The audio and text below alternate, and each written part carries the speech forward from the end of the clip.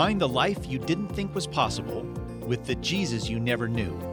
Together, let's slow down a little and pay better attention to the most significant person in history. Welcome to the podcast, Paying Ridiculous Attention to Jesus, with your host, Rick Lawrence, brought to you by Lifetree. Visit us at JesusCenteredLife.com. Well, hi, listeners. This is Season 4, Episode 7, brought to you by Lifetree at Paying Ridiculous Attention to Jesus.com. Can you believe they're on Episode 7 already in 2019? It only seems like yesterday that I was struggling to remember to put 2019 on all of my emails and checks and things like that. But here we are almost 2 months in, and we're almost 2 months into this special series we've been doing this year called The Newness of You. My name, again, is Rick. I'm author of Spiritual Grit and Jesus-Centered Life and editor of the Jesus-Centered Bible. And today, right out of Bend, Oregon, we have the Becky-nator with us today. Hi, Becky. Hi. Becky's had, let's say, a heck of a day. You want to give us the 30-second rundown on your heck of a day? Well, I left the house in a hurry to an appointment. Well, actually, I started out with a client of mine is in the hospital. I don't know what's going on, and I have to reschedule all of their publicity for the next week. So I started that at 6 o'clock this morning, then left the house for an appointment and got on the highway and realized that my tire is completely flat, and I had to deal with that and was late for my appointment and then had to rush back here and get on this podcast. But this is how I do my greatest episodes, is in total chaos. So here we go. This is how Becky rolls. You know, it reminds me when you told me everything that happened to you today, this last week when I was leading our small group on Tuesday night, we were in the middle of a incredible conversation about myth busting in terms of myth busting Jesus myth. And we were talking about one myth that's in our culture, that Jesus' primary mission in our life is to bring us greater happiness. These teams had to separate out and take on one of these myths about Jesus and then either decide with their evidence that it was a true myth or a false myth. And one of the groups was arguing against this idea that Jesus, his primary focus was to come and bring us happiness. And there were other groups that were arguing for it. But this group, the spokesperson from this group was a young teenage girl who, in the middle of the conversation, looked at me and said, with kind of tears in her eyes, she said, "The truth is, the most important moments in my life, the turning points of my life, the times when I felt the closest to Jesus, were when things were falling down all around me." And so for me to say that Jesus's intent is to bring me happiness in those happy moments of my life would be to obliterate all of these moments where I felt so close to him. And it's funny that it's not funny, you've had a horrible, chaotic day where things have happened that you would never say, "Jesus, could you script it so that my tires are slashed today? Because that would really make me feel closer to you." We don't do that stuff. But the truth is that there is leverage around this stuff. And I think the reason why, sometimes our best even podcasts surround sort of chaos and disappointment in our life is we really do get jammed a little closer to Jesus. We need him a little more. Our thirst for him is a little more palpable. And that's really, unfortunately, when we're at our best, when we're more consciously aware of our need for him, we're really at our best. And I think part of our mission, even in this podcast, recognizing that that's true, is to live more dependently on him when we don't have to. Live more dependently and close to him when we don't feel driven to it. That is a great mission to have. And is it possible to live in an everyday way close to him? Yes, it is. We don't have to be leveraged into it all the time, but the leverage definitely helps. And this series is about how do we find transformation in our life? How do we become the best version of ourselves? And we're saying that the typical conventional ways we do that by trying harder to get better not only don't work, but they're not the Jesus way. This is not how Jesus transformed people's lives. And so we're slowing down to pay attention to how he did transform lives, and then considering whether we could invite that in our life. And in this 7th episode of the series, we're going to turn our attention to this unlikely, unexpected source of transformation that we discover in many of Jesus' encounters with people, but it's hiding in plain sight. That this thing that's transforming people is right there, but we don't recognize what it is. It's I like to call it the profound impact we experience when we're invited into something. To be invited in is powerfully transforming. Another way of saying that is when we become insiders, when we've always felt like outsiders, is transformational. Or when we have that thirst to be invited into some kind of relational circle that we really respect, and we finally find ourselves drinking from that well, it can change our whole lives. So I thought it'd be good, Becky, if you and I talked a little bit about the dynamic of this sense of being invited in when we didn't really expect to be invited in, when we expected to be outsiders, and instead somebody makes us insiders, and what impact that has on us. So you were telling me the other day about an experience you just had with that. I'd love for you to tell that story again. So I've been talking about like my involvement with the More Than Me movement, but the truth of the matter is that I was a complete outsider. I was following the More Than Me movement on Instagram. I was following some of the women that were involved on Instagram.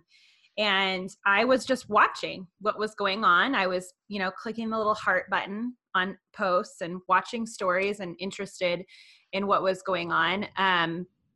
But I was definitely an outsider. And then one day, I got a message from Tiffany Smiley. She's the founder. And she said, I just saw your Instagram feed and I read some of your posts. Can we talk on the phone? On the phone. And I was like, what? Do people talk on the phone anymore? You are such a millennial. I know.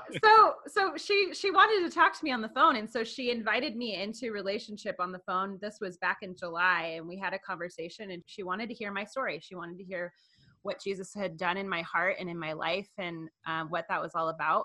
And then I was not in any place where I could really do anything other than deal with what I was dealing with at that time.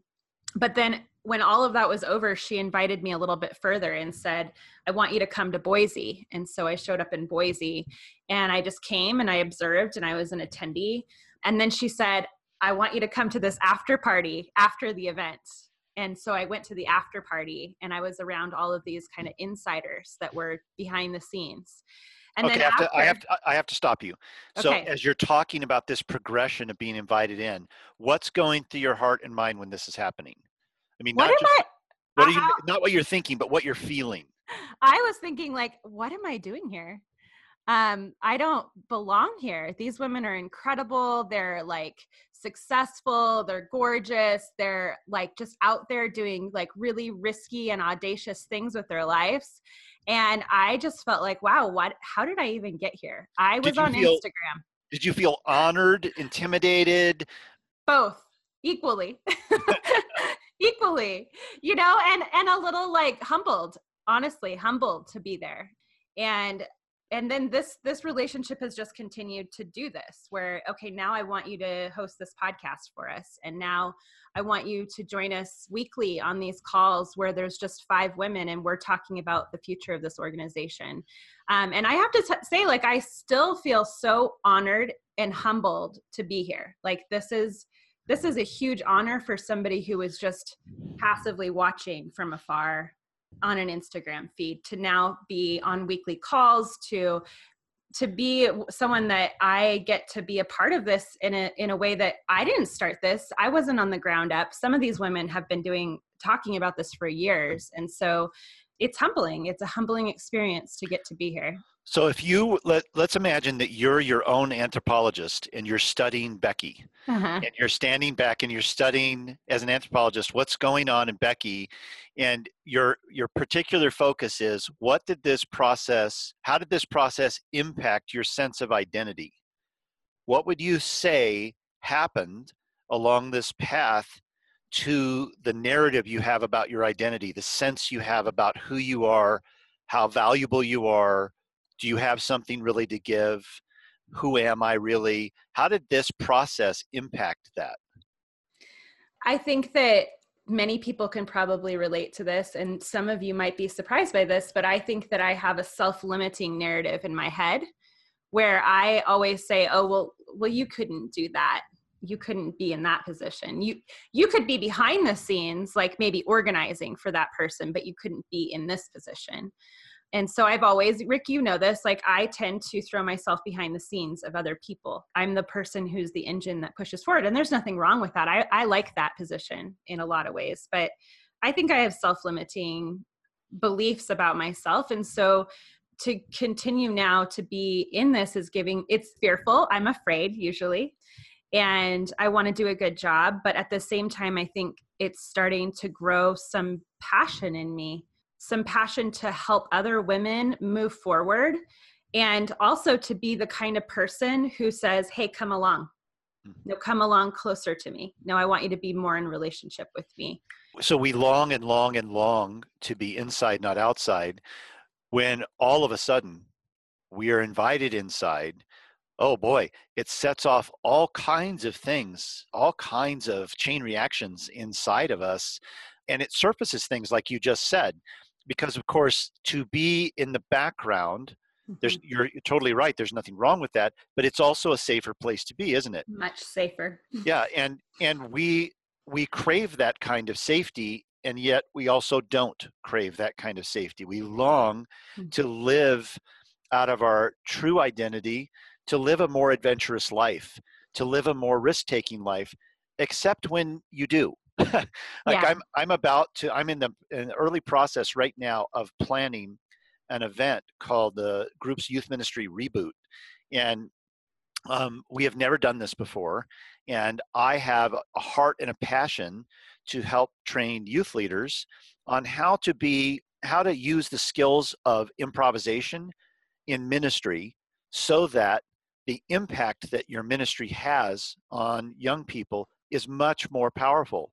And planned, canned things, including 20, 30-minute messages where you're the only one talking, have a very limited impact.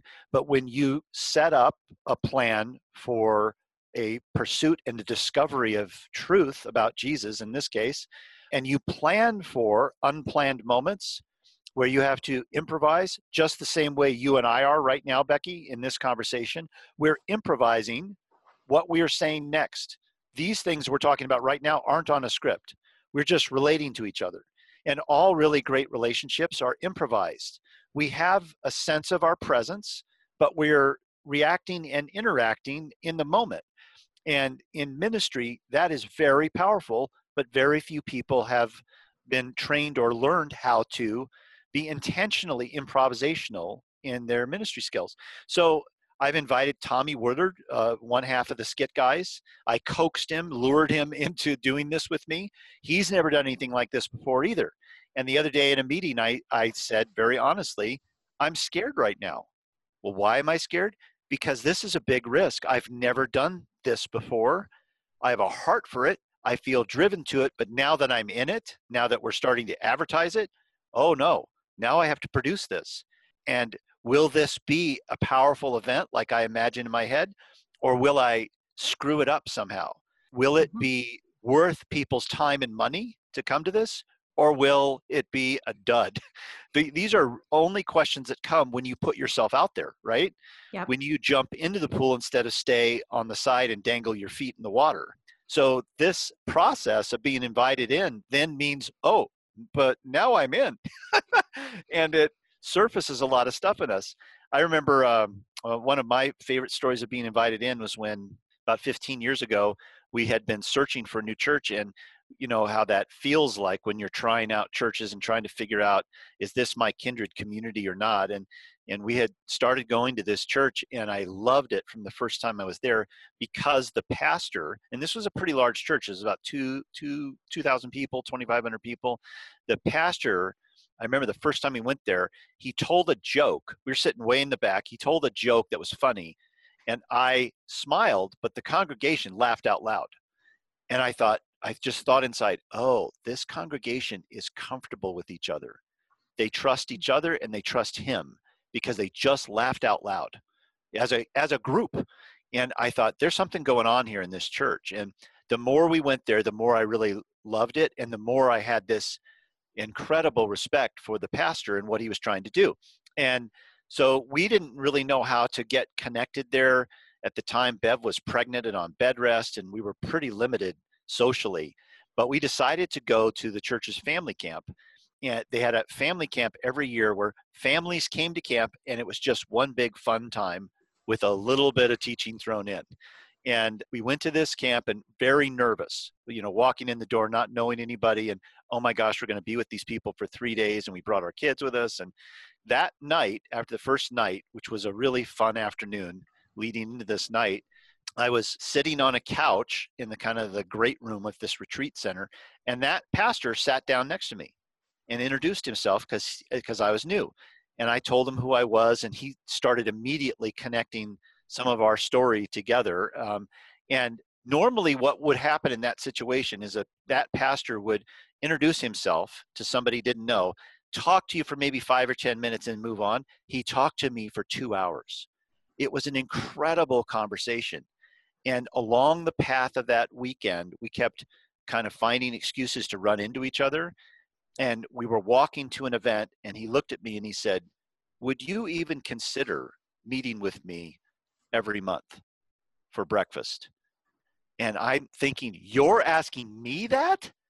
It was an extraordinary moment for me, and a moment I think I'll never forget.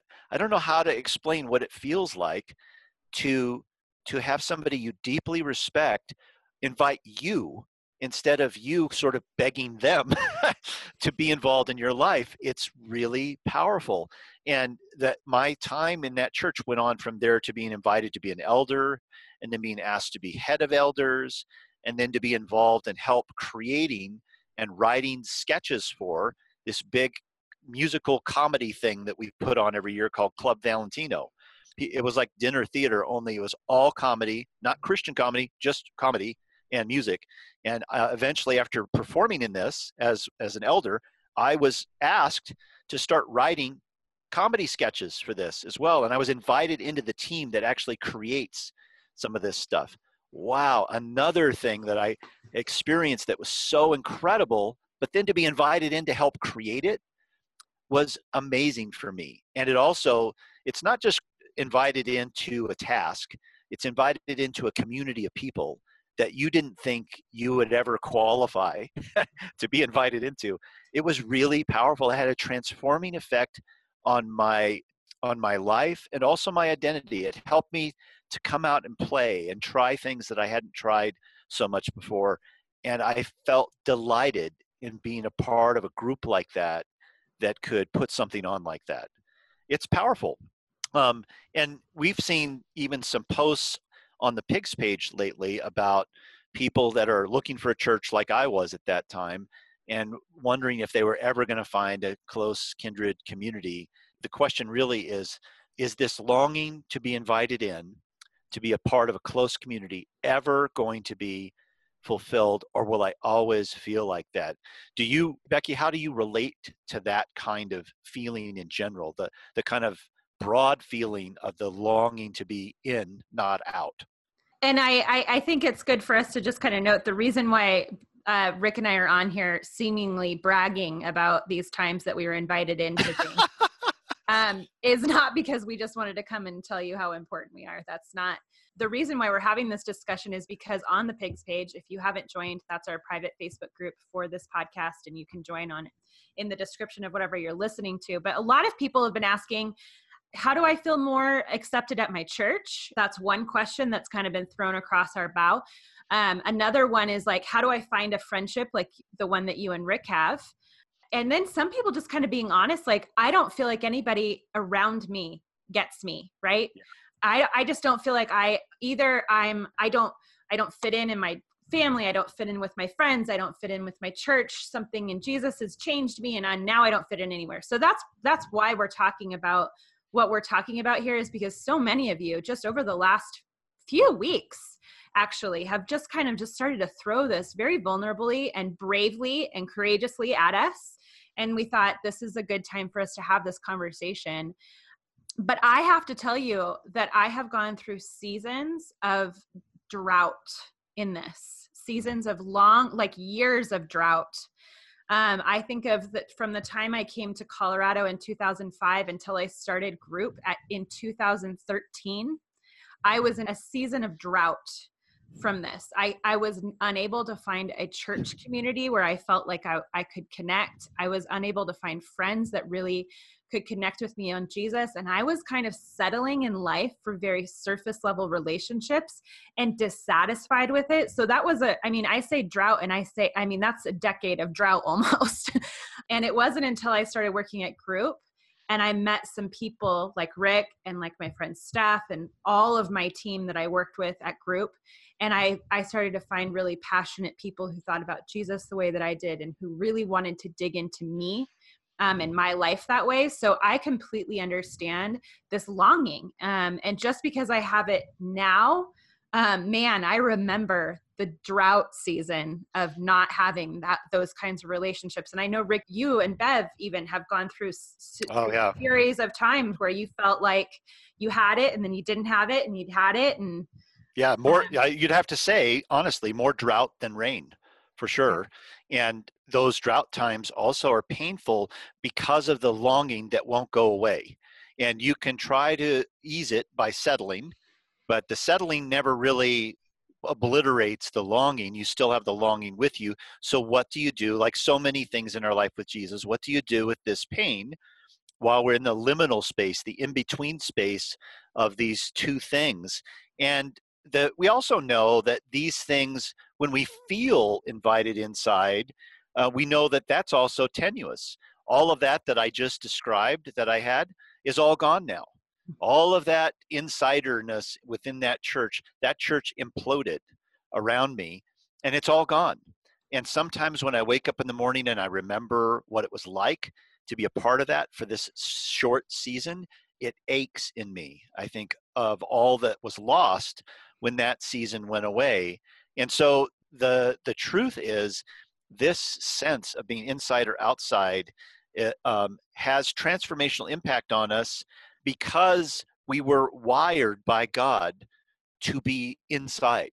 He has told us that what he's doing here is inviting us into his family, not as guests who stay in the guest room, but as sons and daughters who have their own room that's been decorated just for us. This is what he's inviting us into.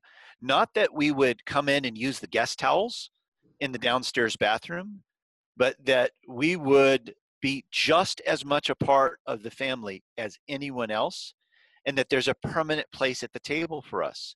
Not a guest place, but a permanent place at the table. This is the profound thing he's inviting us into, and he never wants us to lose that longing we have to be a part of something deeply inside. And I have to say, the truth is that our life is lived mostly outside as outsiders. And yet, if we experience our life as being permanently inside, the one place that we must be insiders in the family of God, to be an insider with Jesus allows us to walk through the droughts in our life. And I don't know what I would have done if I hadn't felt like, at least with Jesus, I was inside with him when I felt like an outsider in every other area of my life. You know, I know that this longing goes deep. It's also on the surface. I've talked before about one of these movies that I really love, Dan in Real Life. And the reason why I love this film, Dan in Real Life, is it gives a picture of what a family looks like where everyone's an insider. I didn't really come from a family like that. We're all sort of, in our family, sort of independent contractors, I guess is the best way you could say it. We are all functioning together, but we're functioning in our own little compartments, because in our family, it never felt like you were invited in to something. And so I watch Dan in Real Life and I see this family that is relaxed and delighted with each other, and then can say hard things and do stupid things and still enclose each other as family. It goes deep into me. I can't watch that film without it touching into that longing that I have. So even though this is deep, it's right there on the surface as well.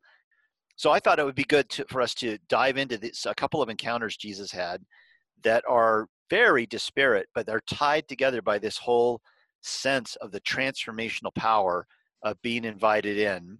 So I thought the first one we could focus on is this encounter Jesus has with Zacchaeus. You've heard about him since you were a little kid, if you grew up in the church, because you know that song. We all know that song that you're thinking about right now. Zacchaeus was a wee little man, and a wee little man was he. Yes. It's sort of Irish, because we never use the word we unless it's an Irish song. So that's our nice little Christian Irish song that we all remember Zacchaeus by. And it kind of is, what's funny about that is because it was a children's song, we think it's a children's story. And I guess it is, but it's actually a very adult story. It's a deep story of being an outsider who's invited in. So let me just read you these the first 10 verses of chapter 19 of Luke. Here's the story of Jesus encountering Zacchaeus. So Jesus entered Jericho and made his way through the town. There was a man there named Zacchaeus. He was the chief tax collector in the region and had become very rich. Let's just stop there for a second.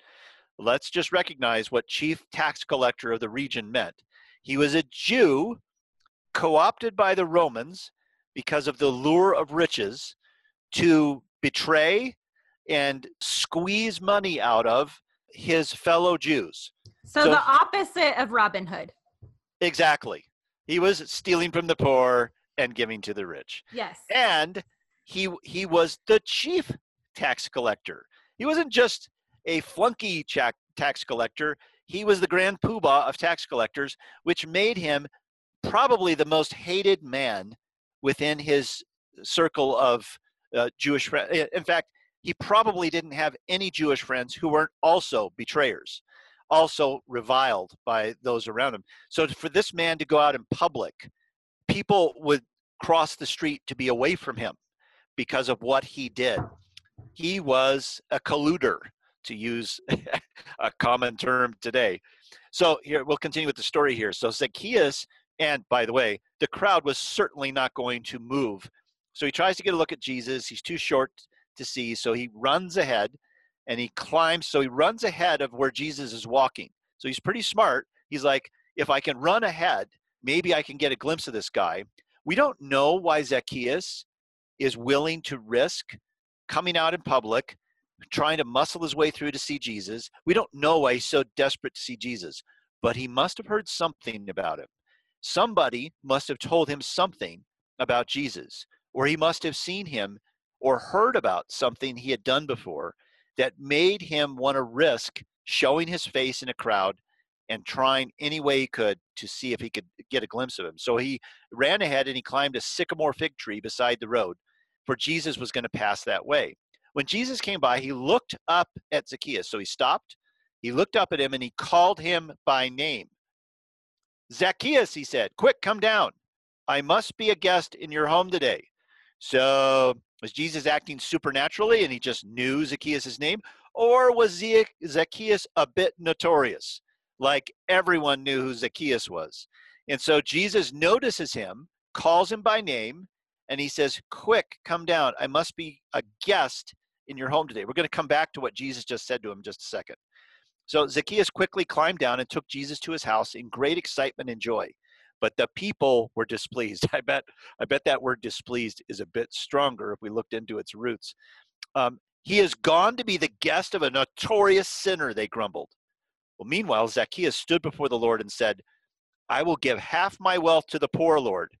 And if I have cheated people on their taxes, I will give them back 4 times as much. Now, Zacchaeus is proclaiming this in front of Jesus around a crowd. He is not saying it to him privately. He is saying this to Jesus publicly. Now he's accountable before Jesus and that crowd for what he just said. I'll give half my wealth to the poor, and if I've cheated people, I'll give them back 4 times as much. And Jesus responded, salvation has come to this home today, for this man has shown himself to be a true son of Abraham. For the Son of Man came to seek and save those who are lost. So when he says this man has shown himself to be a true son of Abraham, he's saying he's a true Jew. He is not an outsider. He's an insider. That's what Jesus is proclaiming. For the Son of Man came to seek and save those who are lost. I have come to seek and save those who are outsiders. I have come to seek and invite inside those who see themselves as outside. So, Becky Nader, let's go back to what Jesus said. He stops, he looks up, he calls Zacchaeus by name, and he says, quick, come down. I must be a guest in your home today. What do you see Jesus doing here, and why is he doing it? So he's inviting himself in with an outsider. And I think that's something really important. Sometimes when we feel like we're outsiders, we're just waiting, or, we never think that somebody who's, the head of the insiders is going to invite me, the big outsider, in, right? Maybe I can stand at the sidelines and I can watch what you're doing, but I'll never be good enough to be in. Maybe I can get a glimpse of you if I just climb a tree, but that's as close as I'm going to get. That's as close as I'm ever going to get. Yeah, you're too important for me to ever be able to touch. I think we feel like that about pastors a lot of times. If you go to a big church, you might feel that way about your pastor. Like, oh, I could never go up and talk to him because, he's really important.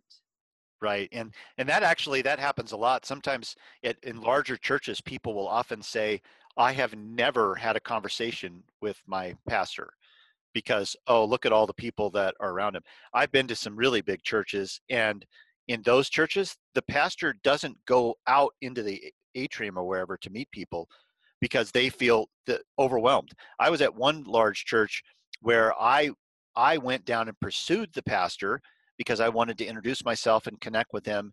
And in the process of talking to him, I asked if there was ever a time I could meet with him. And he said, no, I don't do that. If I did it with one person, I'd have to do it with all people.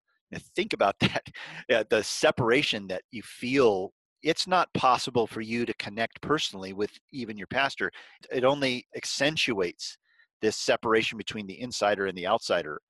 What's interesting here to me is that Jesus doesn't say, come and have a meal with where I'm staying. Come along with my disciples and let's have a meal together. He proclaims to Zacchaeus, I must be a guest in your home today. He says it out loud around people who are scandalized that he's just said this. I must be a guest. Now think about this. He is a respected rabbi, so much so that these crowds have gathered just to get a glimpse of him. He is the hot new thing. And in that culture, to go to someone's house meant this is an offer of friendship and sort of my stamp of approval on you.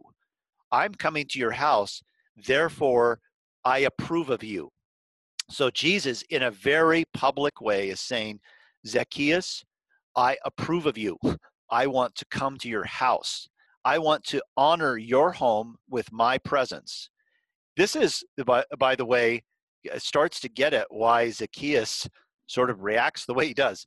We see here in the account that it says that Zacchaeus quickly climbed down from the tree. So he's still up there in that tree when Jesus is having this conversation with him. He climbs down from the tree and takes Jesus to his house with great excitement and joy. Great excitement and joy. So what do we know about the impact that this had on Zacchaeus just from slowing down, paying better attention to what's going on here? Becky, what do you think is going on inside of Zacchaeus? Well, I kind of like looking at this from two different angles. If you're the outsider or if you're the insider, right? So if you're the outsider, what a joy it was for him to be called in, to be shown that he could be important enough to someone that important who is on the inside. Like what you brought joy to his heart, like you're shaping their life. On the other side of it, like to be the insider who brings someone from the outside in, what that does for your life as well. For you to be open enough to recognize, you know what, this person looks like they're on the outside. and they don't seem to think that they maybe belong. I'm going to change that. I'm going to make a decision that I'm going to close off my clicks or whatever it is that's going on. I'm going to say, hey, I want to spend some time with you. I'm calling you from the outside to the inside. That is just as powerful, actually, to be that person too.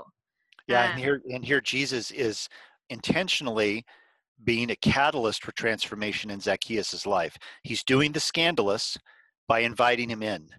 He's saying, no longer will you be an outsider, and proclaiming to people at the end, this man, salvation has come to him and to his home because he's a true Jew.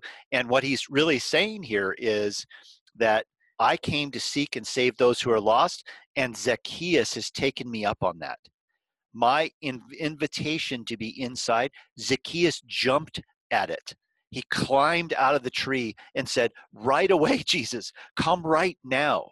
His response to Jesus' invitation to come in wasn't, oh, I really couldn't come to your house, Jesus. Don't you know who I am? Don't you know who these people think I am? Wouldn't this put you in a bad place if I came to your house? Maybe I should come at night when nobody can see. No, Zacchaeus, with gusto, responds to Jesus' invitation and says, absolutely, can you come right now? It's this response to Jesus' invitation that Jesus then responds to and says, yep, there's salvation because you invited me in, Zacchaeus. I love this story because I think even though we may not be as reviled as Zacchaeus is within his culture, we know what it feels like to be the outsider in the tree, to think I can only get this close, and to have Jesus stop, notice, pay attention, call you by name, and then invite himself in to honor your home and who you are. It changes everything.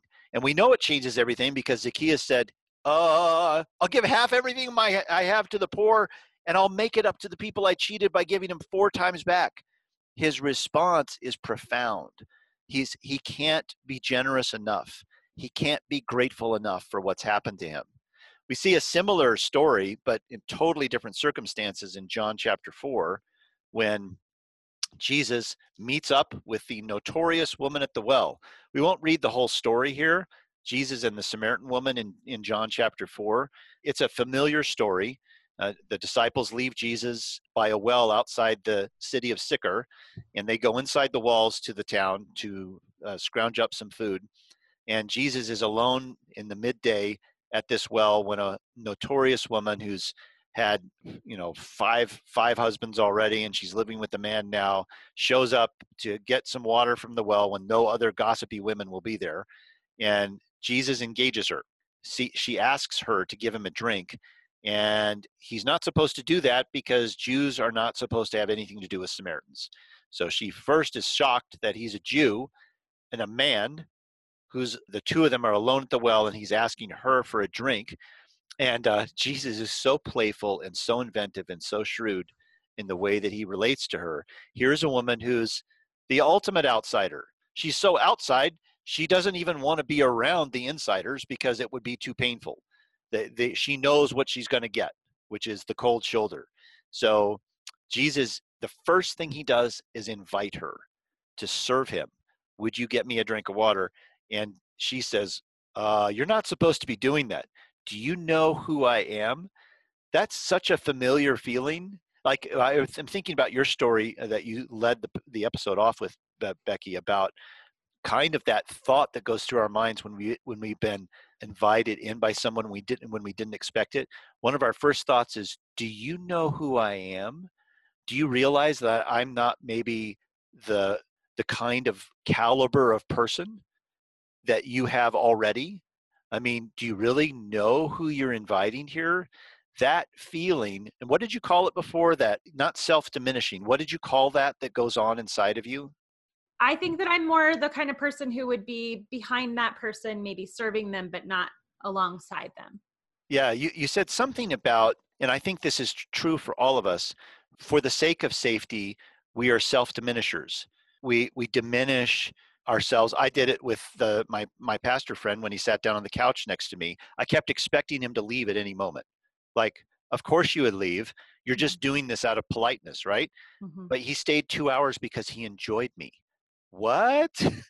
Wow.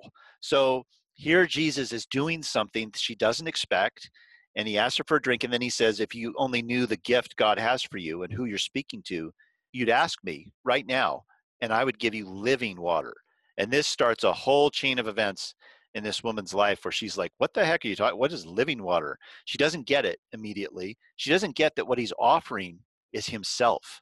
He's offering relationship with himself.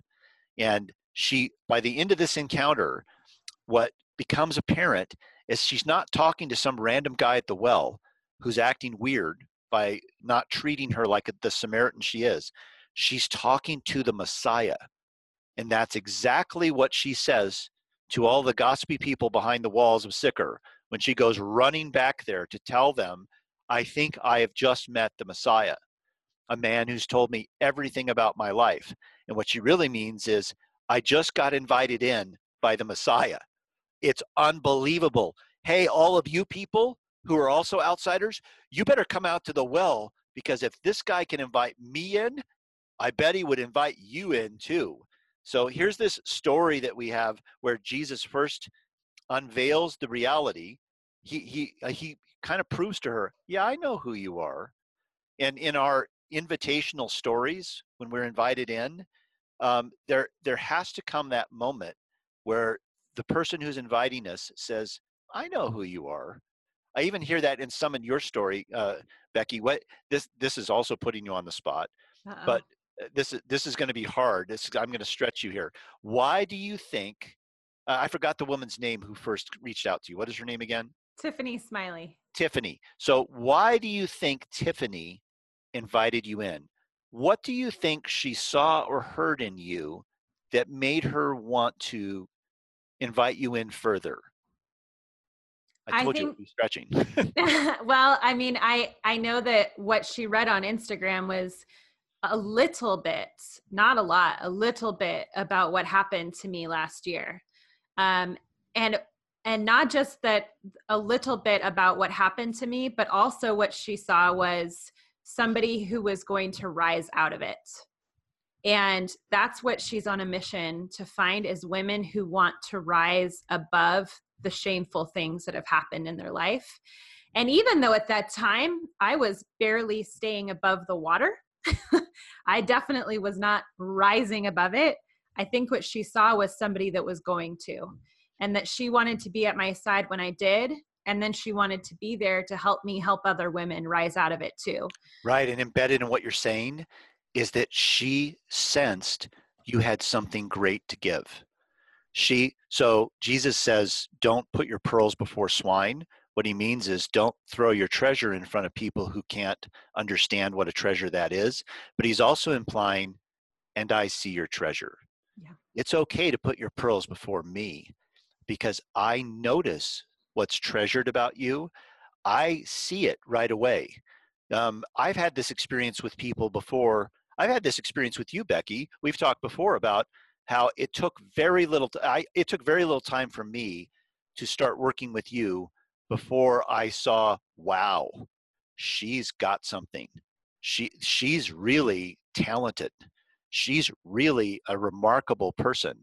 It took me very little time to understand that about you.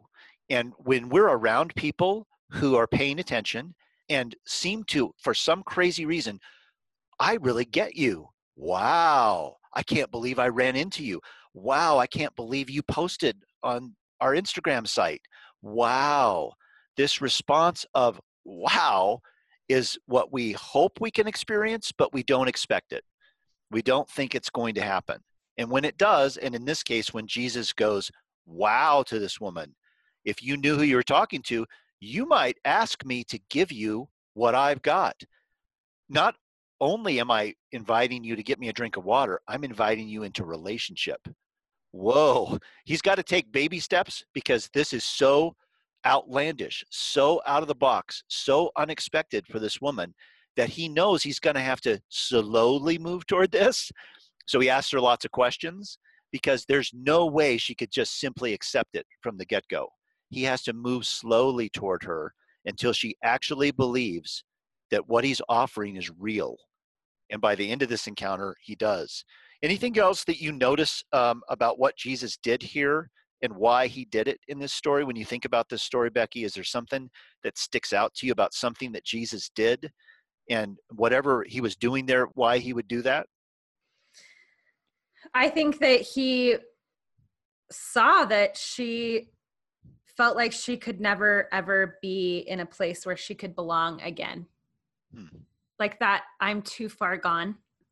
Yeah, people mess up sometimes, but I'm one of those people who it's too late for me, right? I didn't mess up. I am a mess up. I am a mess up. Yeah. I mean, don't go wasting your time here, Jesus, because I'm not one of those people who just made some small mistakes. I made the biggest mistakes and I did it multiple times. And there's nothing left worth risking here for me. And her response when he says, go get your husband and bring him here. And she says very slyly, I don't have a husband. Then what he does next is, let me prove to you that I see exactly who you are. And when I tell you that I know exactly who you are and still invite you, you will know I'm not messing around here. So when Jesus reflects back to her, yeah, I know you've been married 5 times and the guy you're living with now isn't your husband. He's saying, I'm not inviting you out of ignorance. I'm inviting you seeing exactly who you are. Now, this is the profound thing that transforms this woman's life. She has never met anyone who's done this. And the cherry on the top is she discovers, and he's the Son of God. Mm-hmm. He's the Messiah doing this. Whoa, this changes everything. The Old Testament law that said you're banished into not belonging forever because you are unredeemable. Jesus here is saying, not on my watch. If you will respond to my invitation, you can be redeemed right now, just as you are. That's the extraordinary thing that dawns on this woman. And again, I think it's so fascinating. This is one of the longer encounters Jesus has that we know about in Scripture. And I think it's a long encounter because of all of the baggage that has to be pulled out into the open and the slow pace that he has to go to before the invitation that he gives her, she can actually respond to it by saying yes. She is so wrapped up in her unredeemedness that he has to move a little bit slowly. So when we think then, Becky, about, so it's all fine and good to talk about being invited in, but really the longing is telling us, how do we get invited in? You didn't script or plan for or strategize or leverage your way to getting invited into the More Than Me movement. It happened. So then we're left with thinking, well, if this just happens like lightning striking where it wants to, then I'm stuck. It either strikes or it doesn't, and I'm stuck living here in the desert. But we had a conversation earlier this week about, well, what does that mean for us then? And I loved what you said about what the precursor, the on-ramp to being invited in really is. Would you go back into that, the whole idea of giving without expecting to receive? I love what you said about that before. I think that when we come into a church, when we come into a group, when we're looking for friends, that our tendency is to think about what we're going to get out of it. And we also tend to idealize what it's going to look like when we get what we want to get. And I can say that if I look back on the most wonderful friendships of my life, it was either I came in with a mindset of what can I give here? And I just intentionally gave and gave until that person was like, oh, I really trust you because you're always for me and you're always here to serve. And so now I'm going to start giving back to you. I'm going to start opening up more to you. And those relationships have blossomed and opportunities have blossomed because I had a mentality of what can I come in and give to this situation? And on the flip side, I would say that when I was in seasons where I just needed somebody to reach out to me and I didn't maybe have something to give, I've had relationships that saw that and just started coming in and serving my needs to the point where I suddenly was like, where did this person even come from in my life? And now they're the most important, one of the most important people in my life. So I think that when we have when our mindset is service and when our mindset is giving, and I'm going to say, not just in your church, but I have my family, when I first became a Christian, that was a very, that was hard for my family. It was different. I was different. At first, I didn't really know how to handle the family dynamic. Suddenly, my sisters, who I was really close to, didn't really want to talk to me about anything because I was so sensitive or something. Then, over time, I just kept being the person that would just be there for them, serve, serve, serve, serve. And over years and years, their respect for my faith grew and grew. And when they went through hard times or when I went through hard times and they saw what got me through that, it really, really made a difference. So whether it's I need friendships or I'm not fitting into my family dynamic anymore because that family dynamic doesn't understand my faith, I would say that focusing on what we can give is what really gets you there. And I was in church this Sunday and the pastor told a story about a friend of his from high school who played football with him.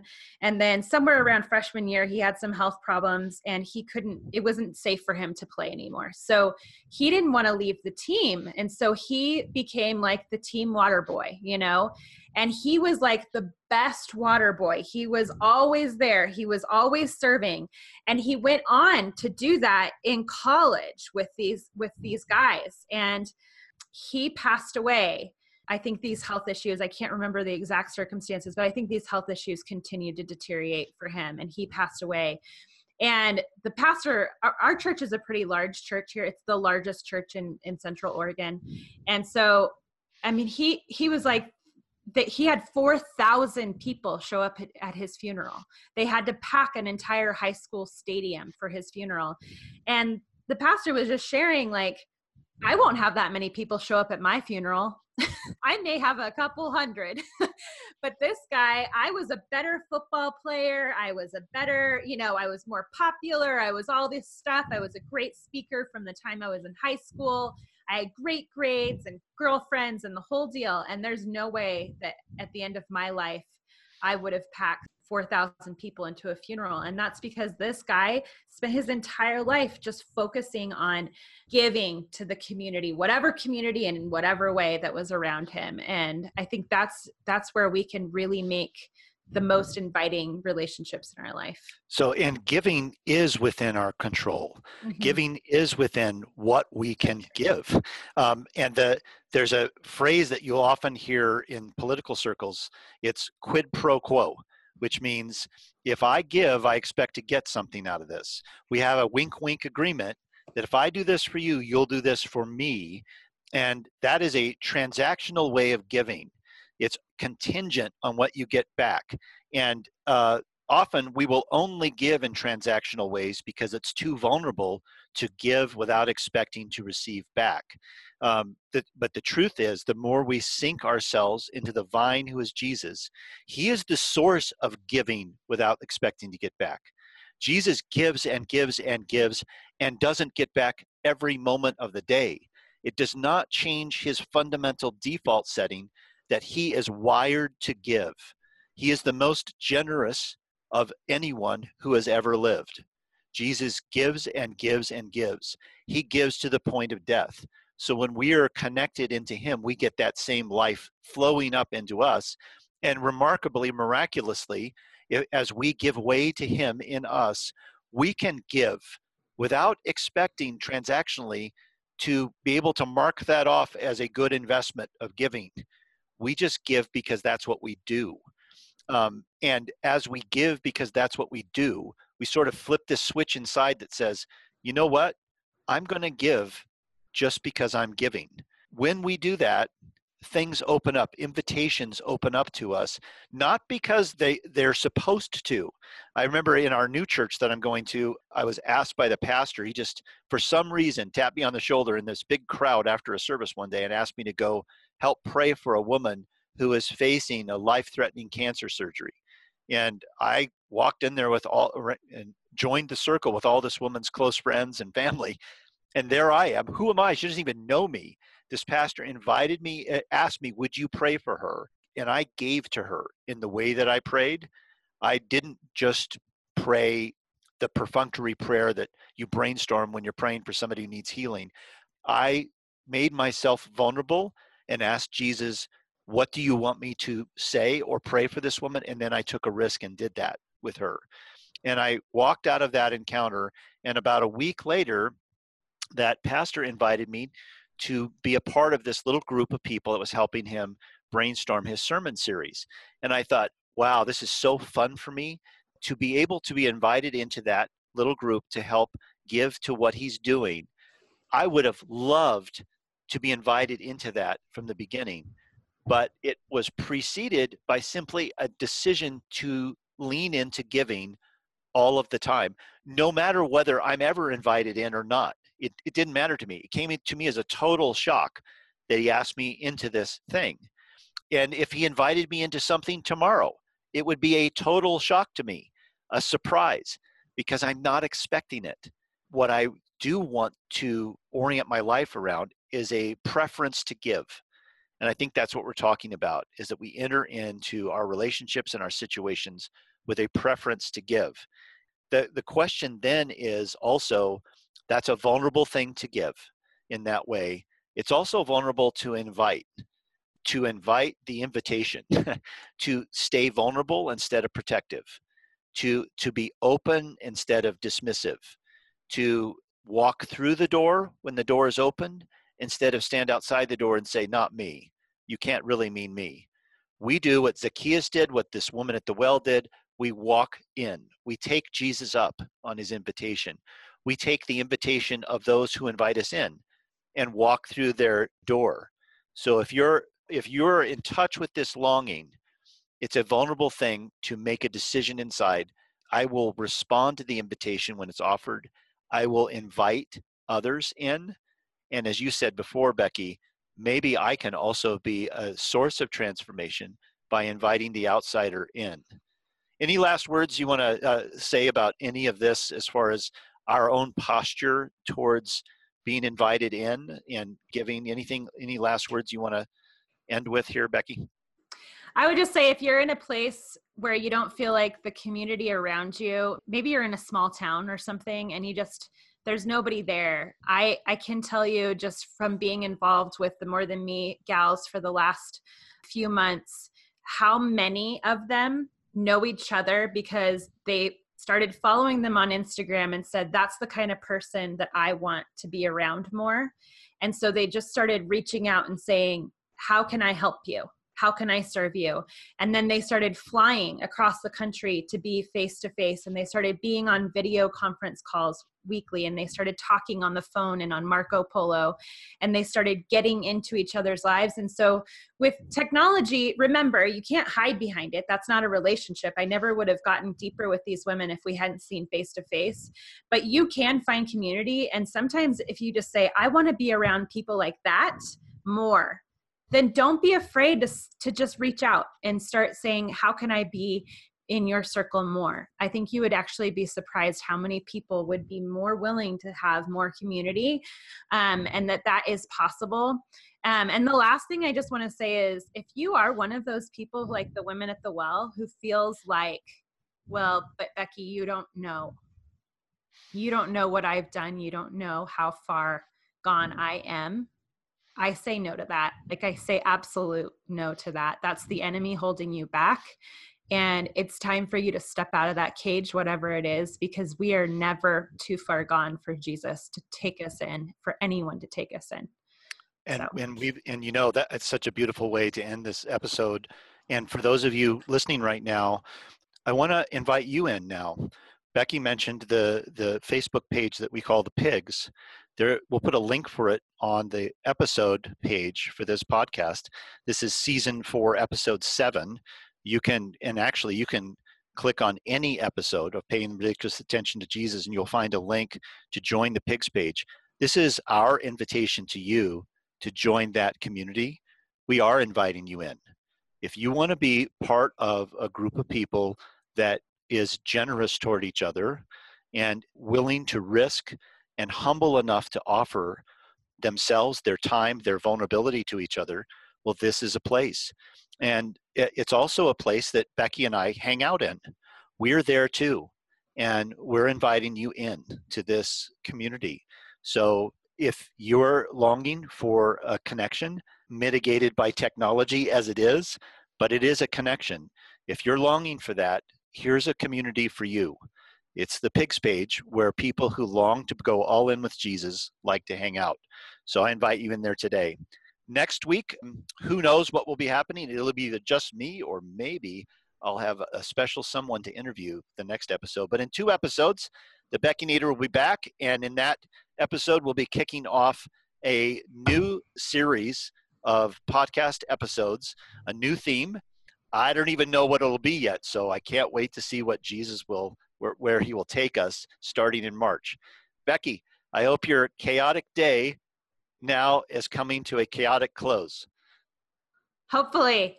I head to Seattle tomorrow, so I'll be at the More Than Me event in Seattle. And also, I'm launching a new podcast next Tuesday for More Than Me. So the same day, I guess, that this episode is going to release.